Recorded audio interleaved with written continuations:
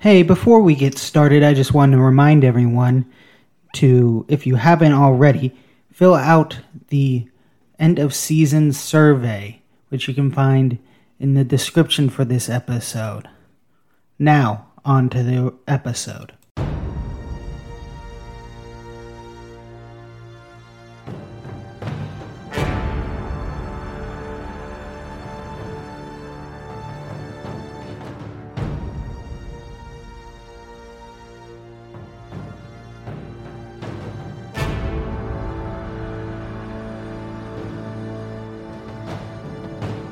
Hello and welcome back to the Alternate History class.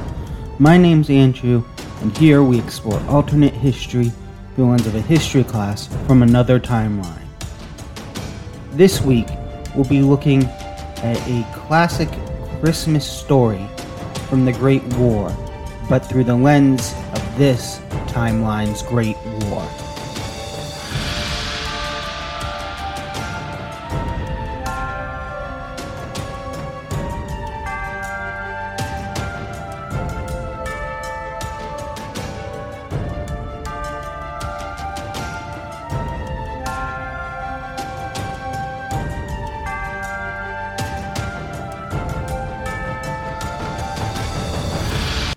Alright everyone, today we're going to take a brief look at an event that has really hit the public consciousness, hit the pop culture consciousness from this war.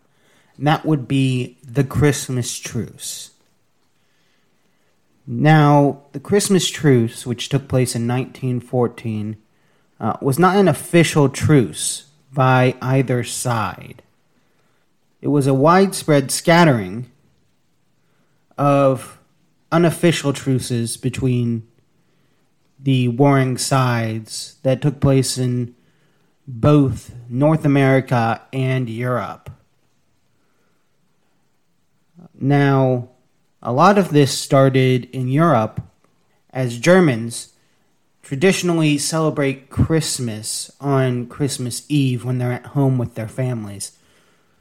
So on the 24th, many raised Christmas trees in their trenches across both fronts. Now this was met with different acceptance and different points in the line. There were some points in the line, especially those where the French were in control, that saw these trees serve as little more than target practice for the enemy across the way. But in many points with the British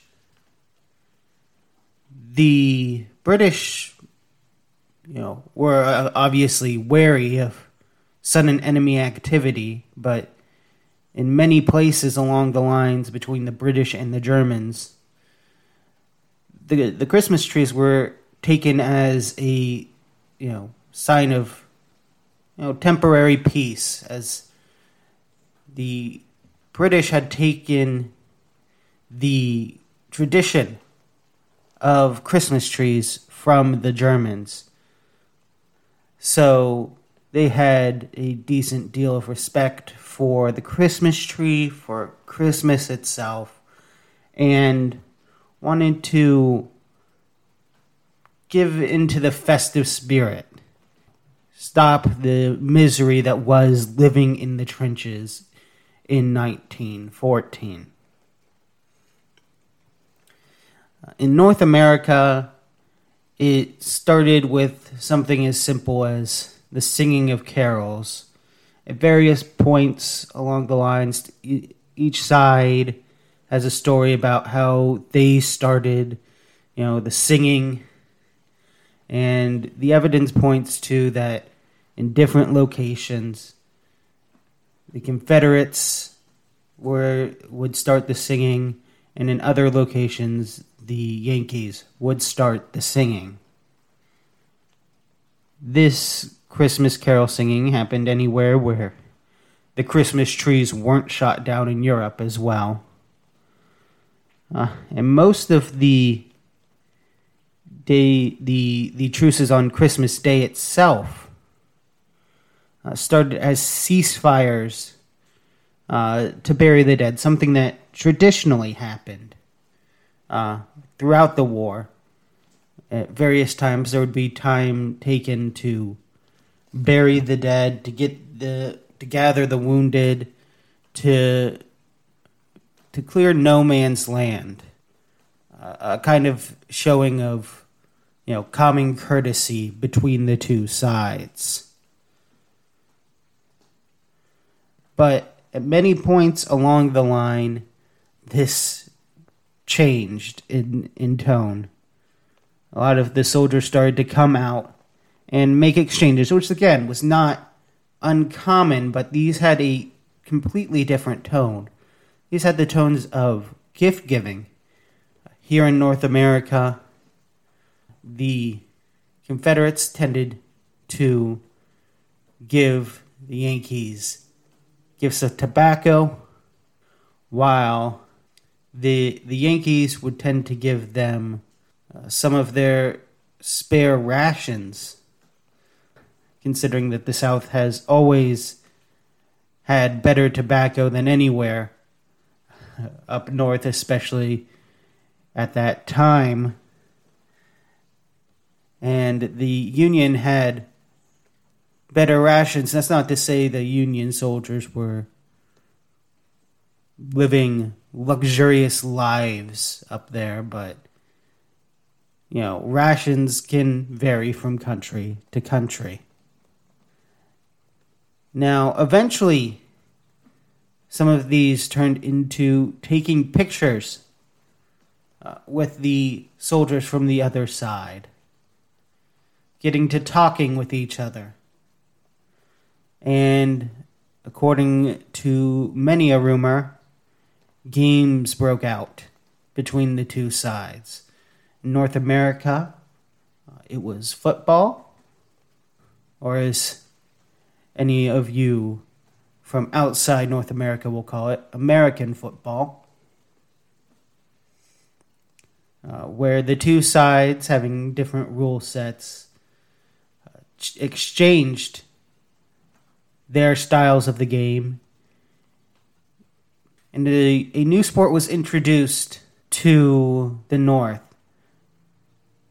A sport called baseball that would soon sweep the nation after the war as the soldiers brought it back. But this was the first real instance of baseball with a set of real rules. There were similar games beforehand throughout the North, but this was the first real instance of baseball as we know it today being introduced to the North.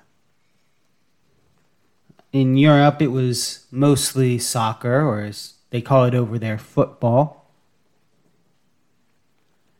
And, it was a time of peace and civility between each sides, and it's often painted as a spirit of goodwill to all men kind of thing. And certainly there was some of that, but at this point in time in the war, many of those who were serving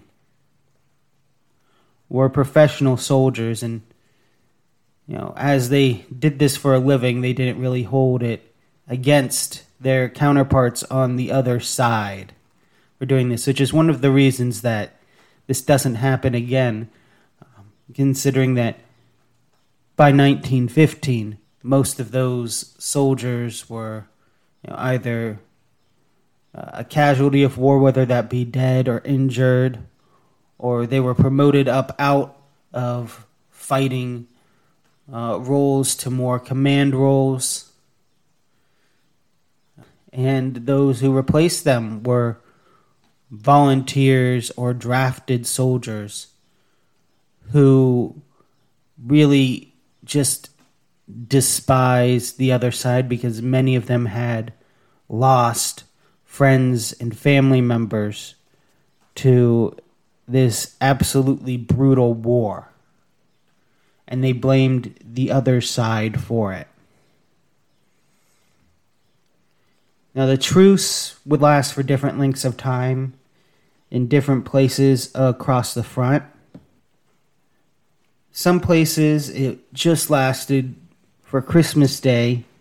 Some places it lasted for a couple of days. There were reports that one or two places, especially in the West, North America, it lasted for weeks at a time. But eventually, the war was fought again. Now, there are those who think that maybe this could have ended the war, and that's just not realistic. As most of the soldiers who took off the war, as we said, were professionals just looking for a day off. And what better day to take off, especially at that time, than Christmas Day itself?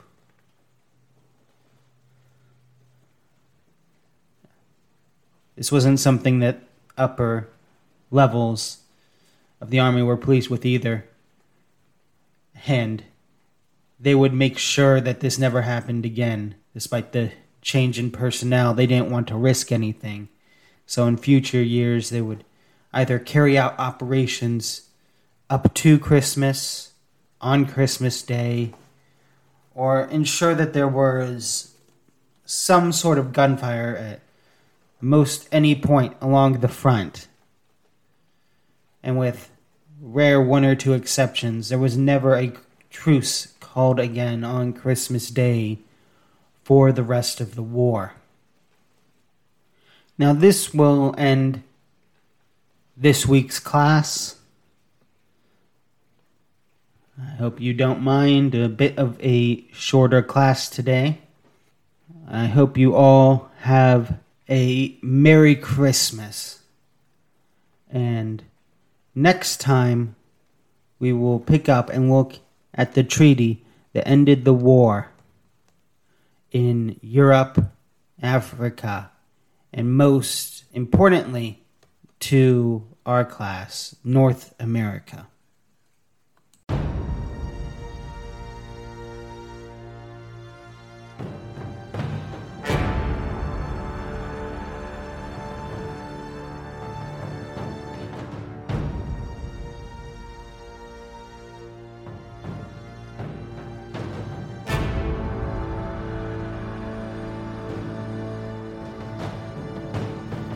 Thank you for listening to the Alternate History Class podcast. If you'd like to give any feedback you have, feel free to reach out via Twitter at althisclasspod or email the show at althisclass@gmail.com. Don't forget to subscribe or follow the show on your preferred podcasting platform so you don't miss an episode when it goes live. If you are able and want to help the show financially, you can support the show on Patreon. Just search for Alternate History Class or use the link in the description of this episode. If you can't support the show financially, that's fine. Feel free to share the show with someone you think will enjoy it. And finally, thank you for your most important contribution, your time. And I'll see you next time as we journey down the path not taken.